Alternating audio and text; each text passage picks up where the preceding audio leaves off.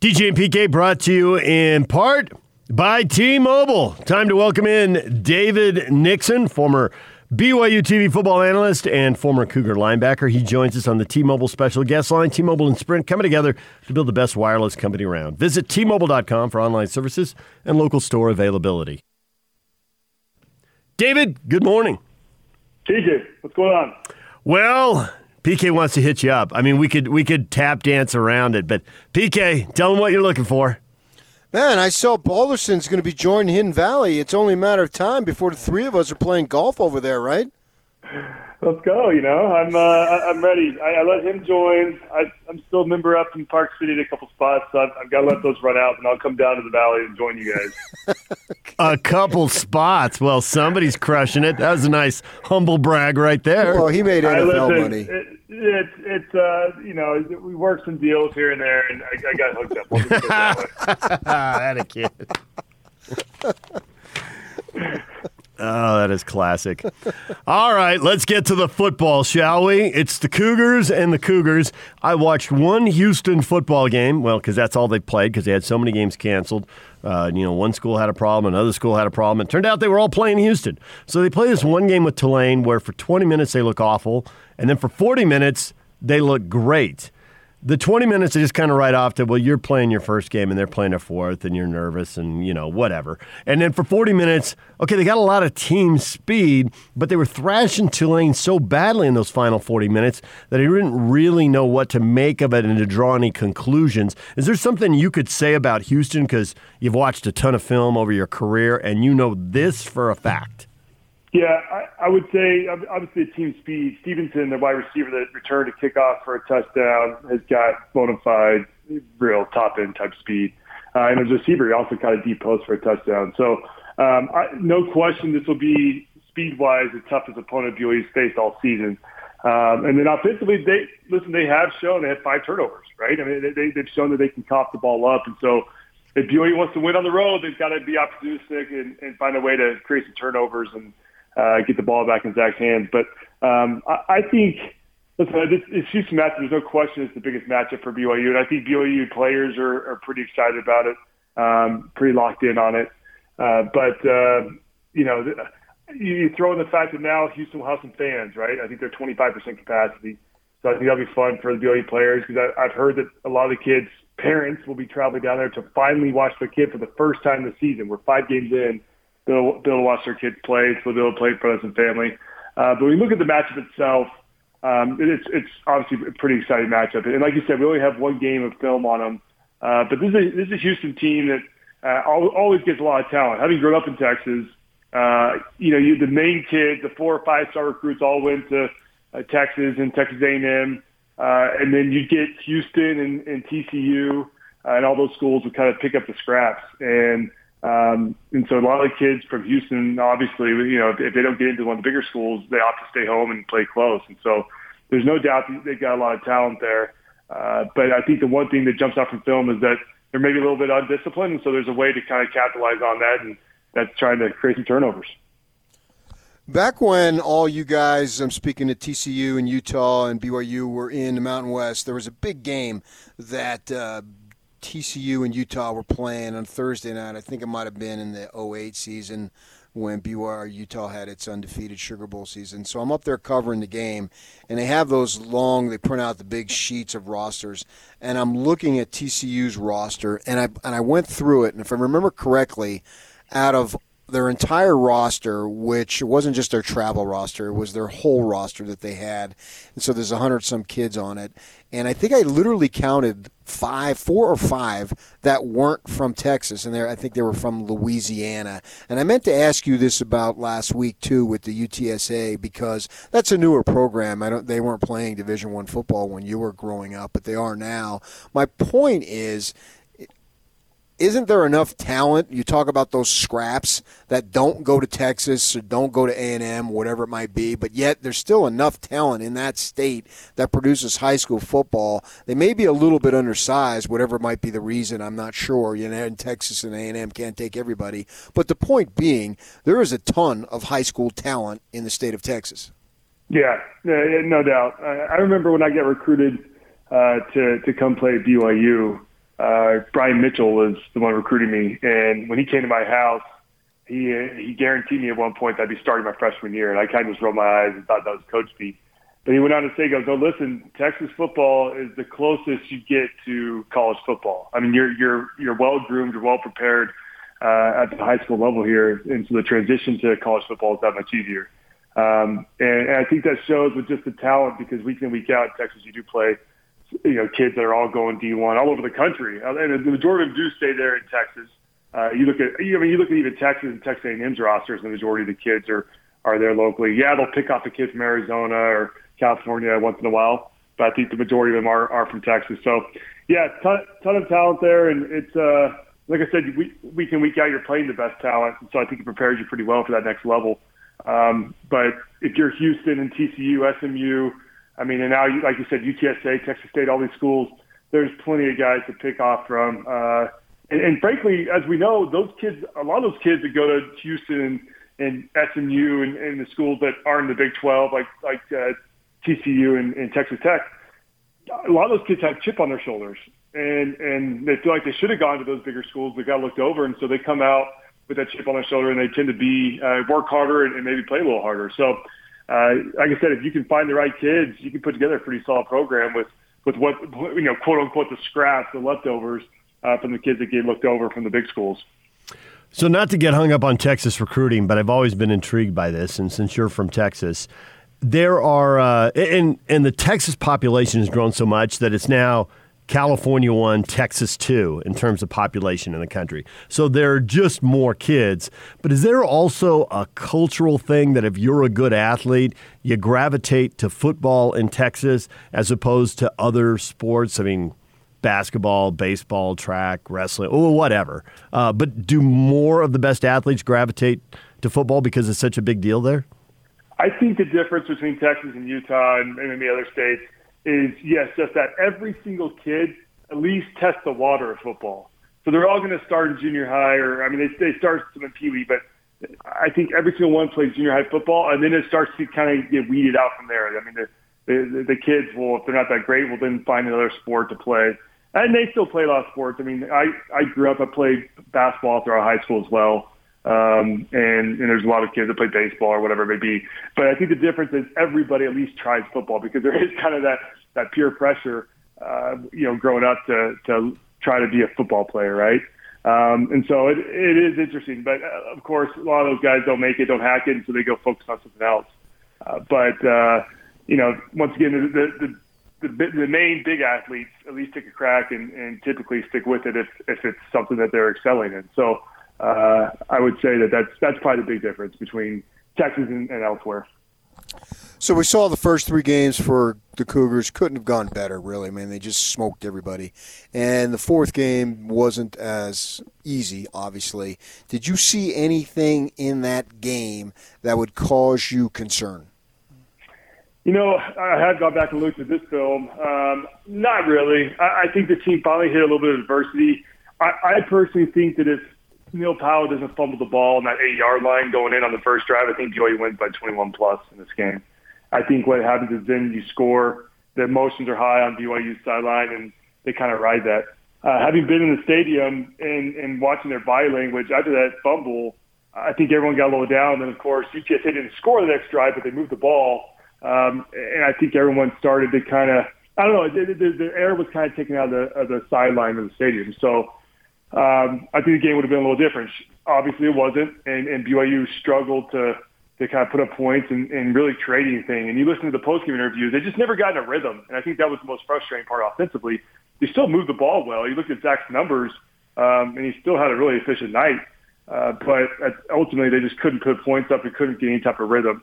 And then defensively, the change of the quarterbacks from Harris to Narcisse was huge. And Narcisse just really picked apart this BYU defense. And looking back on the film there's a lot of bad angles from safeties, from backers, from everybody in the pass game, and just kind of tough zone coverage. They didn't play a lot of great zone coverage on the back end. So that's something that obviously got to clean up going into this week, because, like I said, Houston, their whole main objective is to get behind the defense, and they're trying to take the lid off the defense. They're going to stretch it vertically and find ways to pick you apart. So BYU better be ready because, like I said, they're facing speed they haven't seen all this year, and they're going to need to make sure that their safety stay on top. Backers got to get depth in their drops, and they've got to find a way to stop this prolific Houston offense that we've seen through one game, really. So, making the best out of a bad situation and, trying to find the silver lining, is this just that fourth game, a huge wake-up call, and will there be a much more focused, sharper team, or do you think they're going to be playing with a piano on their back next or Friday night? I think it's a wake-up call. I think this team needs to face a little bit of adversity. And you guys have probably seen the stat through Kalani Sitake's era that he was something like, I think, 3-8 going into this game, so now 4-8 versus G5 teams when it's been decided by 7 points or fewer. So, this was a good win. And Kalani, we had him on our post-game show. You could see kind of the relief in his face. I mean, he was a little disappointed that BYU didn't run him off the field. But you also see some relief in his face. And he said, listen, the win's a win, and we got to celebrate it. And I think there's a lot of truth to that because this is a team that in the past, and like I said, during Kalani's era, that has found ways to cop these games up. And it was nice to see them finally pull through. I mean, when they needed a solid drive, when they needed a game-winning drive, they went 80 yards and drove down and took, I think, 6 minutes off the board there in that fourth quarter. And they made a statement and punched it in for a touchdown. So, at the end of the day, props to them for pulling through. Yeah, everyone thought they would smoke them, and the line was, I think, 34.5 or something. It was some crazy number. And so they didn't obviously live up to the hype and what the expectations were. But ultimately, they took care of business. And it's obviously much better to learn and to win than to try to learn something and lost. So they're 4-0. Obviously, the national writers moved them up a spot, so they didn't take it. They didn't care. They only won by 7. I think they realized how hard it is to win at the collegiate level, and they were rewarded with the ranking. So I think you put that game behind you, a lot of stuff to learn, and then you focus on a short week when you have to travel down to Houston and get ready for them. Yeah, I think that drive that you just referenced was really key because it was like, all right, the game's in balance, let's get serious, and they got serious. And I don't want to say it was just a piece of cake, but they grind their way down the field and got the touchdown and gave them the separation, although, if I remember correctly, UTSA did come back and score. But nevertheless, when they needed it, they got it, which is an important sign. One of the things, and you do the BYU TV work, and then Kalani will do his post-game work, and then he talks in terms of media obligations, and then he talks Mondays. And it seems like now every time he's doing these forms of media that he's getting the question about the ranking and the hype. And, he's a good dude, so he doesn't want to just say, would you guys shut up about that? But basically that's what he's saying because he doesn't want to talk about it, but yet you can't deny it that it's there. How do you think is this playing, what type of effect it's having on these guys in terms of, are they excited about it? Is it becoming a little bit of albatross? What exactly do you see this ranking meaning in terms of the effect on the team? We'll see as the season progresses and if they can keep winning and they keep moving up, how it affects them. I remember as a player, I think it had the type of effect where I realized, okay, we got to defend this ranking. Right? I mean, everyone thinks we're this good. Now we got to prove that we are this good. And so it drove us to try to be better each week and to focus. And I don't think we ever bought in and said, hey, listen, we can take today off because, hey, we're ranked 14th in the country. Right? I don't think that's any of these players' mindsets. I don't think, obviously not the coach's mindset. And so I think a lot of people get worried and say, hey, it's going to go their head, and they're worried that they're going to think they're all that and maybe overlook opponents. I don't ever think that's really the case. At least when I was playing, we never looked at it that way. I think it really is some motivation for you to go out there and prove the people right that you are deserving of that ranking. But you're right. He's talked about it quite a bit. He's asked about it quite a bit. And the players are all saying the right things as well. Do I think they maybe overlooked UTSA a little bit in preparation for Houston? I would say maybe. I think when that line came out and they looked at the film, because on film, UTSA wasn't near as good as La Tech, and they're, especially on the offensive defensive line. But you look at BYU's offensive line against UTSA, and they struggled. I mean, Zach's numbers were still good, but he was getting flushed out of the quarterback left and right. They had some pressure, whether it be one guy or two guys. They usually have one guy coming loose. And so I think getting James Empey back, they're projected to get James Empey back to starting center this week, which will be huge because we know the center, he sets the line, and he sets which way they're going to slide and protect. And when you have a veteran guy like Empey that started for years there, that's a huge addition. So that should help a lot against Houston. Offensively, I expect him to get more on track, create more of a pocket, and give Zach some more time like we saw in the first 3 games versus this last game. But like I said, Houston will be a much tougher task than what they've seen these first 4 games. So I think that's what's exciting. I think this game this week will tell the whole country if BYU is a real deal or not. And I think everyone's kind of anxious to see what the result is. So when you go back and look at the game, I'm curious about the O-line play, because when the O-line's dominating, everything's easy. Were they getting beat by exotic zone blitzes? Were guys just getting beat one-on-one? Were guys just getting confused with pretty simple stuff they ought to be able to handle, but still there's a level of confusion because there's some twist or stunt? What was the problem? Yeah, from what I saw, it looked like there was some one-on-one matchups that BYU just lost, and guys getting beat at the point of attack. And you looked at Houston, they had some big boys on that defensive line, and they had some speed on them, and they took advantage of that with BYU. And once again, BYU down a couple guys, Tristan Hodge, and then of course James Zippy, like I mentioned. So they've been trying to rotate guys in and out there at that position. But I think it kind of finally caught up to them. But once again, you look at the stat line, BYU put up 470 yards of total offense, and 178 of that are rushing. I mean, that's a big number to the rushing yards alone. So it's tough to critique him too much, but like I said, when you do go back, there were some breakdowns, which you didn't see in those first 3 games.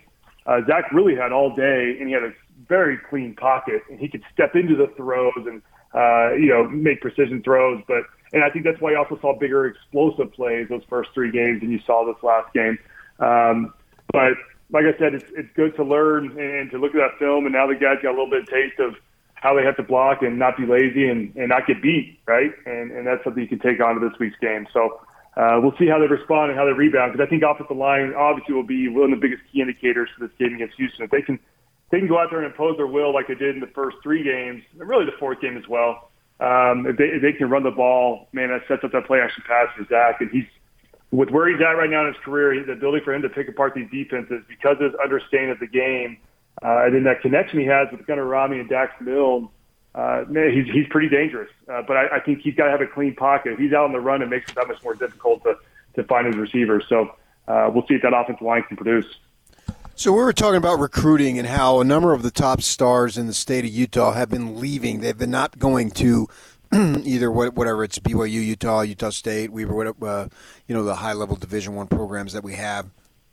And we're also talking about how if a kid is local and he stays local, how it can set them up going forward. You're not a local kid. Obviously, you're an LDS kid, but you played in the NFL. You came back, and you've established your life and your business and your family here. Can you speak to a kid like you? You had a lot of name recognition by the time you were done, and how that can pay off in the real life in terms of making money when you go back to the community. We're pretty much all BYU fans who know who David Nixon is. Yeah, I mean, I tell people all the time, it's funny, I'm from Texas, my wife's from California, and we somehow ended up here in Utah. Besides the fact that the weather, I love the weather, I actually like the cold, the mountains. For me, going back to the weather, Texas is so humid and hot that Utah, I love the dry weather. But besides that, you hit the nail on the head. BYU has a fantastic alumni kind of association and program, and BYU does a great job while you're playing, that you're around a lot of these alumni, and you network and make these connections that you can lean on when you're done with your career. And I know Utah has the same, and I think what's great about Utah as a whole, especially the Salt Lake, Utah County area, is this, at the end of the day, it's still a really small community. I mean, especially population-wise. And so I think that allows for you to have some opportunities as a former athlete. And even with Utah players, I know a lot of Utah players have become friends with them over the years. In fact, Nate Orchard came in and did like a kind of job shadowed me, I think last year, a year before, looking to get into the real estate the commercial real estate business. So, I think it's just kind of who you know. We know that with business, right? It's not necessarily what you know, but who you know. And I think sticking around and using your connections here locally can put kids in a great spot. And listen, I think that's the same case if you go down to A&M or Texas. I think the alumni program do a great job of reaching out to these student athletes. And deservedly so. A lot of these kids put a lot on the line for their school and forego internships, right? I remember when I was at BYU and I was in a finance undergrad, all these kids were going off to New York and to San Francisco to do these summer internships to prepare them for, their future jobs. And as athletes, you can't. You had to stick around and continue those off-season workouts there on campus. And so you couldn't go get a big-time internship programs elsewhere. And so it does put you behind the eight ball a little bit. And I think as a result, the alumni do a great job of trying to compensate for that, reaching out and trying to help you when your time's over. So, no question that Utah's a great spot for it. And like I said, I think most colleges elsewhere are. But it's been great staying here and being part of the Cougar family and enjoying those connections. And so that Cougar family doesn't really want a Sun Devil rattling around Hidden Valley, do they? I mean, you got to draw a line. We don't accept that riffraff down in Utah County. Well, wait a second here. We both have a common bond. We hate the Utes. We're brothers. Oh, okay. Well, 1 o'clock tea time. Yeah, I'll see you at Hidden Valley next week then, if that's the case. Okay. All right. Thanks, David. We appreciate it.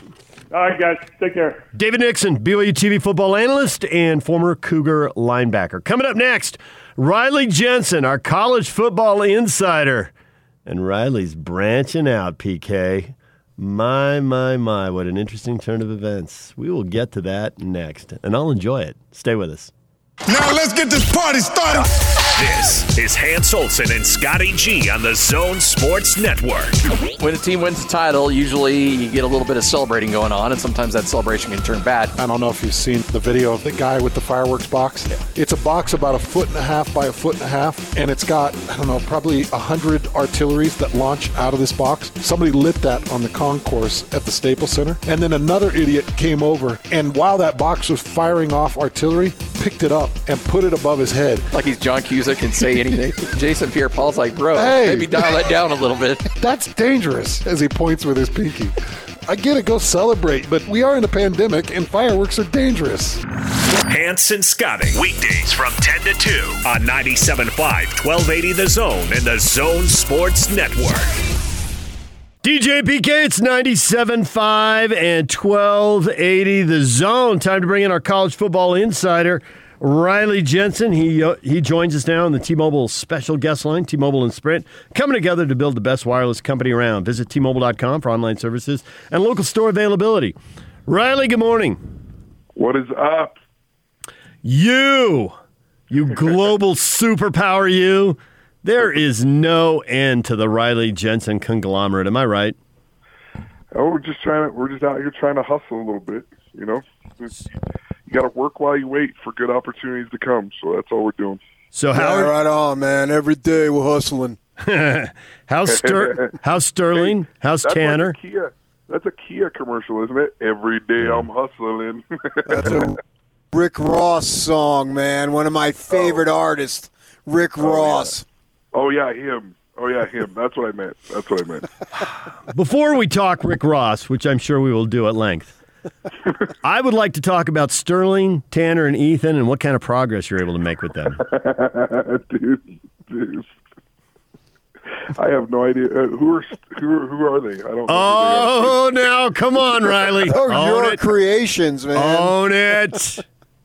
You and PK may have had some fun at my expense. Well, yeah. But now, the bread is being buttered. What I'll tell you is that I've never, ever, ever had a problem with soccer player. It's always been soccer fans. Okay. That sometimes annoyed me. I mean, for me to pretend that that I've always loved soccer fan is a little bit tough for me. But there's certainly some good things going on, and our meetings so far with RSL have been very, very exciting and exhilarating for me. So it's a great opportunity, and I'm super excited about all the things that are going on with our company right now. So you're working with them with your consulting firm that you do. Explain what the goal is as you go in there.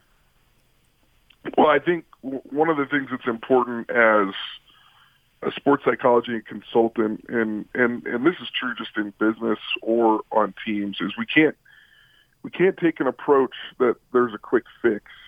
You have to play the infinite game rather than finite game. And when you get into the business world, when you get into high-level professional athletics, it's all about winning, right? And if they don't win, then people lose jobs, people lose opportunities, and those sorts of things.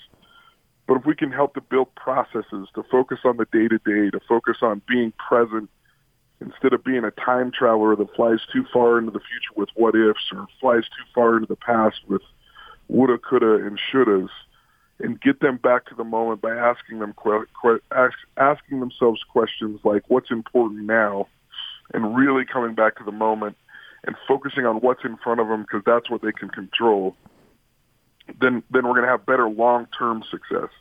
Now, there's always going to be a few tools here and there that can help people immediately. And we're having good meetings with coaches, with GMs, and those sorts of things right now to put some processes into place that are going to help them both in the short term and the long term.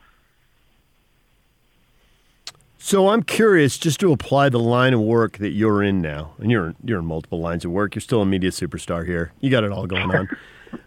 But when you see a team play the way BYU played, there are people I know, especially the people who loathe BYU and root against them here on the Wasatch Front, are like, see, they're not that good, they're overrated. When I watch that game and I see how easily they moved the ball on the opening drive, and I see how they were able to go down the field at the end and get a touchdown when they needed it, and they were able to get a couple key stops when they needed it, I'm thinking the physical talent is there. I'm thinking the issues they had in that game were mental. There was a little focus, something went wrong, and for whatever reason they lost their mojo and it really bugged them. But just watching, like, the quarterback and the running back looked like they were running two different plays. That handoff was complicated. It almost didn't happen. That doesn't have anything to do with how good UTSA is or isn't. That's a separate debate. When you watch BYU, did you see a lot of that in that game? I personally just felt like there was a little bit of lack of focus. Look, this is what happens with teams, right? Like, you start to play a little bit well. Maybe you read some of the clippings that are going on that you're really good, and you start forgetting kind of what got you there. And I think, to be honest with you, I think these kind of wins are really good for teams. Yeah, there's going to be noise outside of like what happened or what you really are and all those kind of things. But these are good wins for teams because they can learn a lot from them. I mean, I think I saw a quote from Isaiah Kafusi. He's like, I'm glad it's a short week. I can't wait to get back on the field and get back to work. And by the way, he's a great leader for this team. He makes some incredible comments sometimes that I think show a tremendous amount of maturity. But what I would say about BYU is they maybe overlooked this team a little bit. They maybe had thought like, oh, we're killing teams. Like, all we have to do is show up and we're going to win games. And that's not necessarily true. And as the season goes on, people are going to make adjustments. They're going to see what your weaknesses are, and they're going to try to exploit them. Now, as far as the handoffs go and those sorts of things, like, that's just, to me, that's a lack of focus. That was just, they're not all the way there, or didn't put in the focus and the energy that they needed to during the week to get there. But I think this win is super healthy for BYU because they're not going to take anything for granted at this point. They're going to realize that, hey, I don't care whether it's UTSA or whether it's LSU or whether it's Alabama, we need to do everything we can to take care of the things that we can control. And I think it'll be a good thing for them. I don't think this is a reflection at all of how good or how bad BYU was. When BYU played bad in the past, they got killed. I mean, they got beat by Toledo, they got beat by South Florida, they got beat by UMass, right? And I'm not bringing those up for BYU fans to feel pain, but don't get too caught up in the fact that they barely beat UTSA. When they played ugly before, they got killed. Now they're winning ugly. So that's a huge step forward for this program, in my opinion. Yeah, excellent point. We know they've lost a bunch of games they had no business losing, and here could have lost, and they went ahead and got it done. I wanted to follow up something we've been talking about here as far as name recognition when you stay local in recruiting, and we've seen a number of kids go out or they've left the state, and Oregon has 3 commitments of high school kids. and you're a local kid, obviously. You played locally, and you went and you've gotten all the credentials and all the academic certifications that you're supposed to get to do the business that you're doing, and that's great. But I'm wondering, how much did you benefit from the fact that you were a local kid, you made local connections growing up, and then you've done a lot of radio work, so your name, Riley Jensen's out there, you've coached ball, you run camps, you do all these things. How much, aside from all the academic stuff that you did and got yourself in the position to take advantage of your name recognition, but how important was the fact that your name was known in the community that has allowed you basically to flourish in these businesses that you've got going on? Well, I think that's actually a really good point. And I think that depending on where you want to live for the rest of your life, sometimes it does help that there's some name recognition. Now, I don't think that anyone that I talk to, yes, I do believe that I went out and I worked hard, and I do believe that I've tried to be kind to people, and I've tried to be a good person in the community and the things that I'm doing and trying to help people out.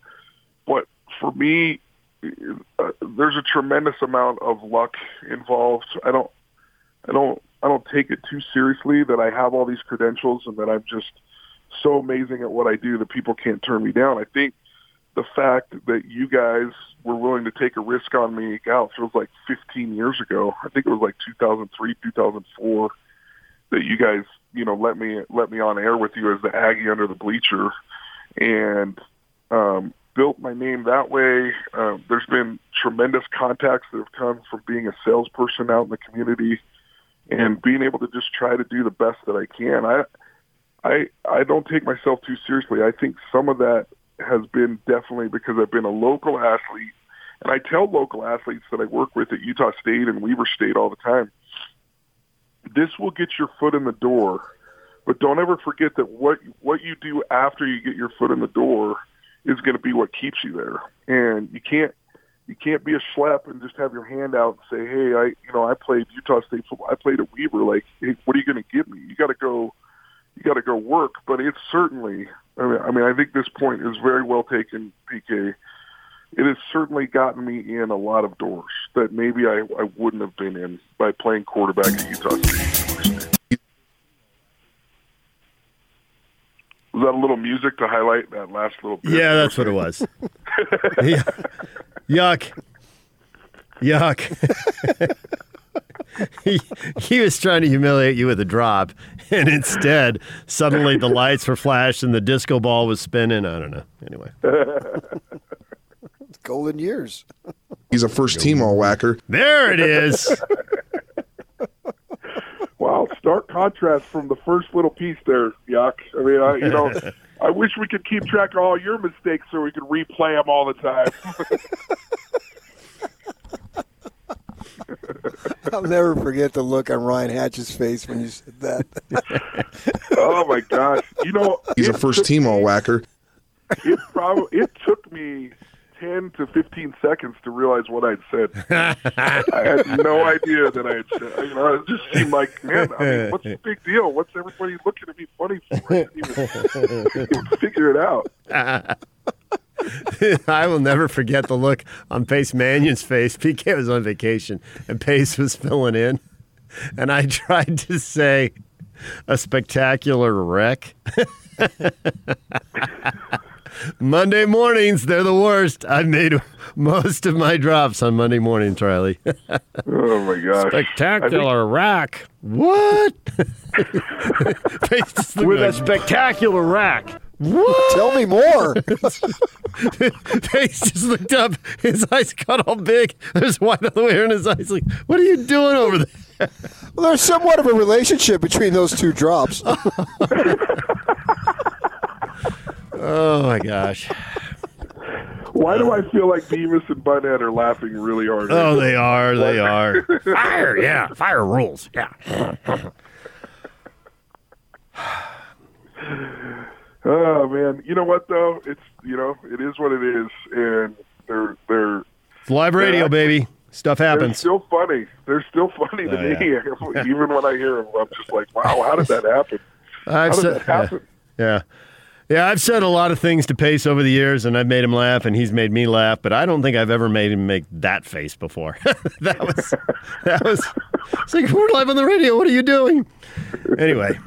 All right, so did you watch much of that Houston game? Because when you only have one game to go on with a team, how much does that game say about them? How much does that say about their opponent? Yeah, they looked a lot faster than Tulane. That jumped off the screen at you. But what else should BYU be getting ready for in this one? Because it seems high stakes. I mean, the teams they've got, this is halfway through the season, assuming they play 10 games. And I know they might play 8 or 9, and they might play 11 or 12.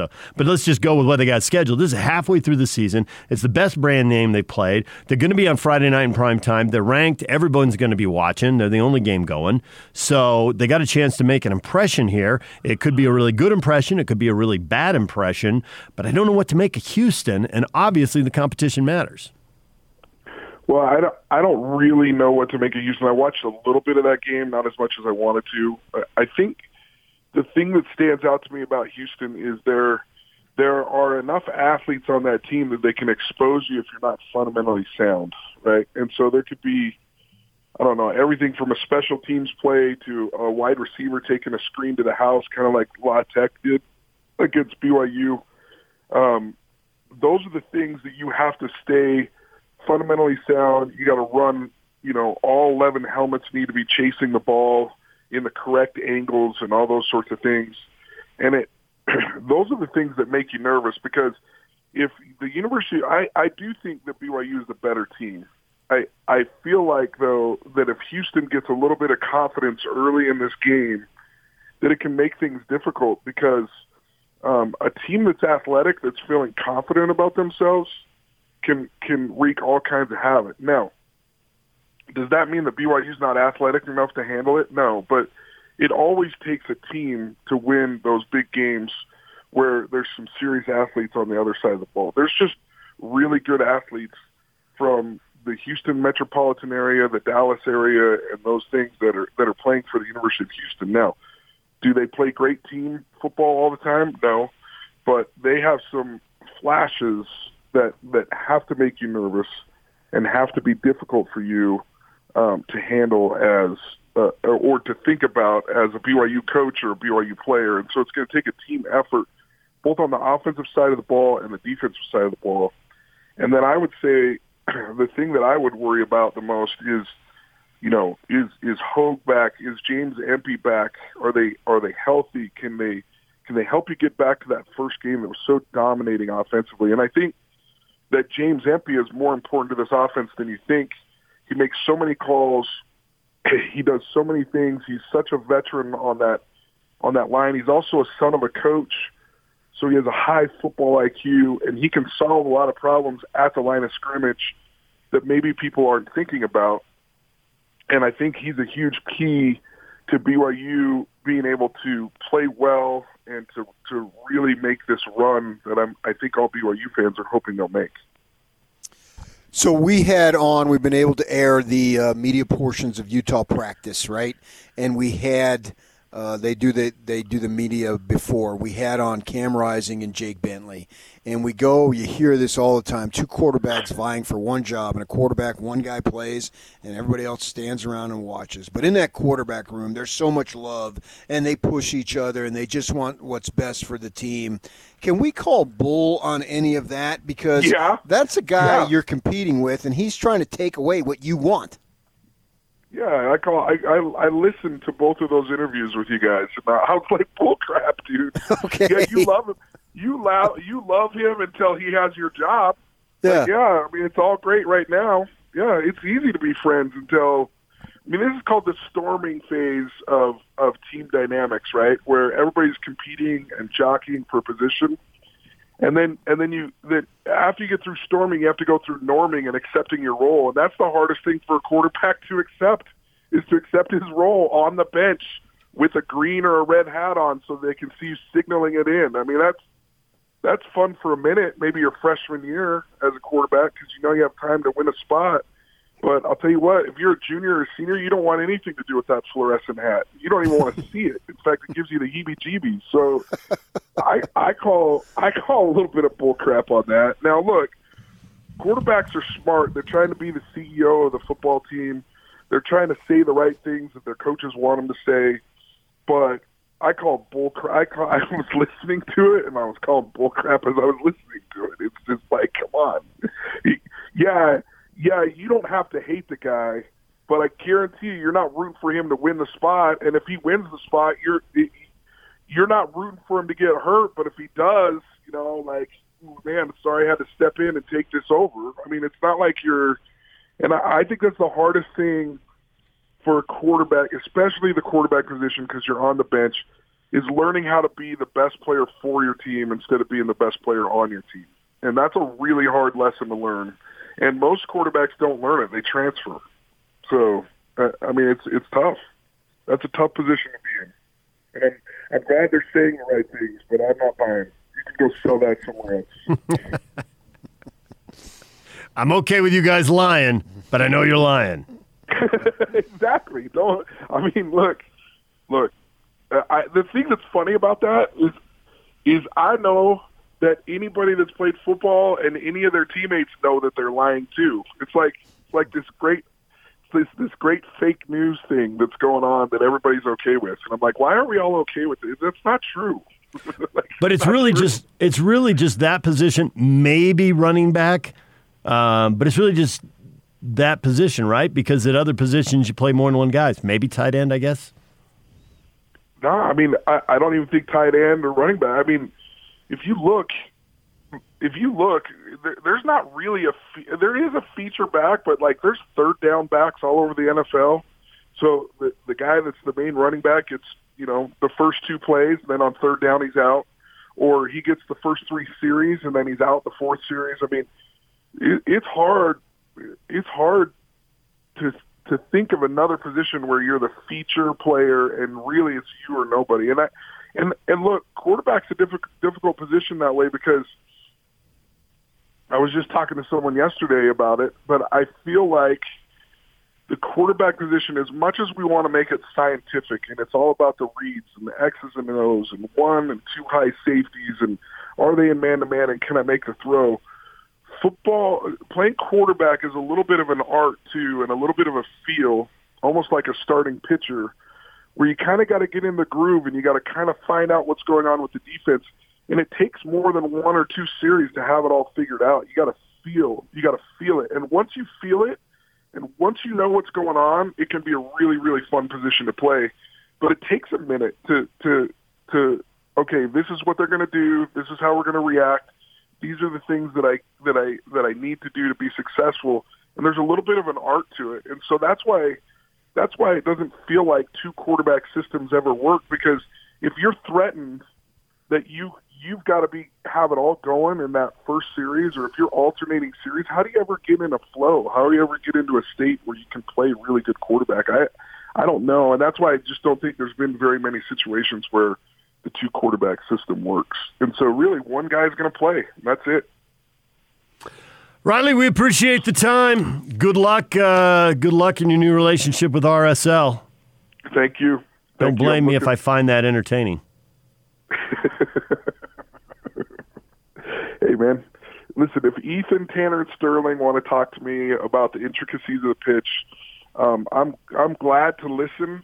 I'm probably still not going to believe, some of the bull crap that they tell me.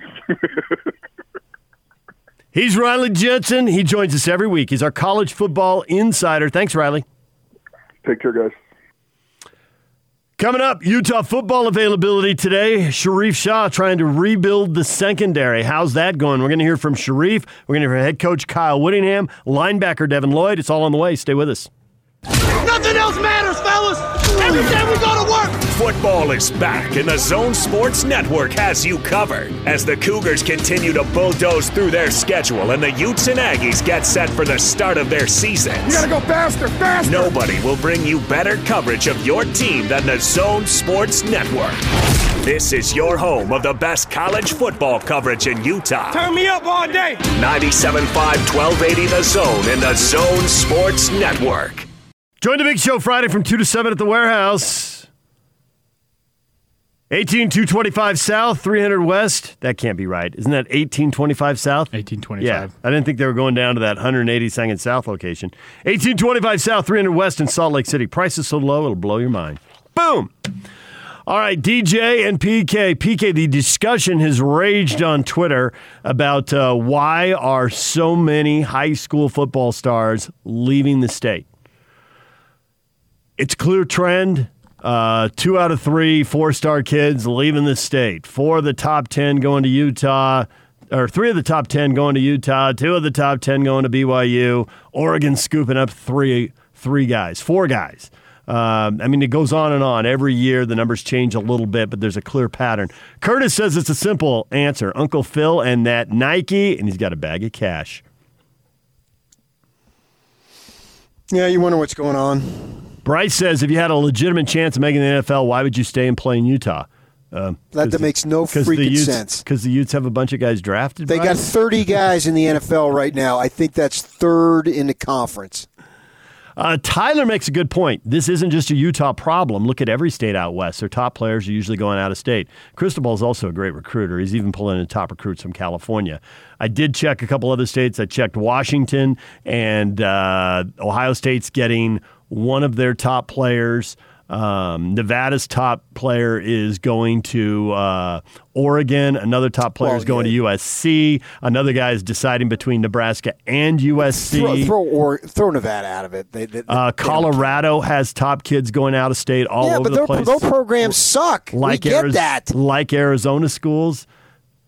We get that their programs in Nevada and Colorado aren't any good. We already know that. Okay, but Washington? But the thing about Washington is that they're getting a ton of local kids, and I don't really follow Washington enough. So really, who cares about Washington? We care about our schools. So I don't buy it. Well, it's happening everywhere. Okay, well then don't blame me. Okay, Oregon, the top kid's going to Oregon, but the second-ranked player is going to Oklahoma. And Oklahoma's really good. Yeah. That's my point.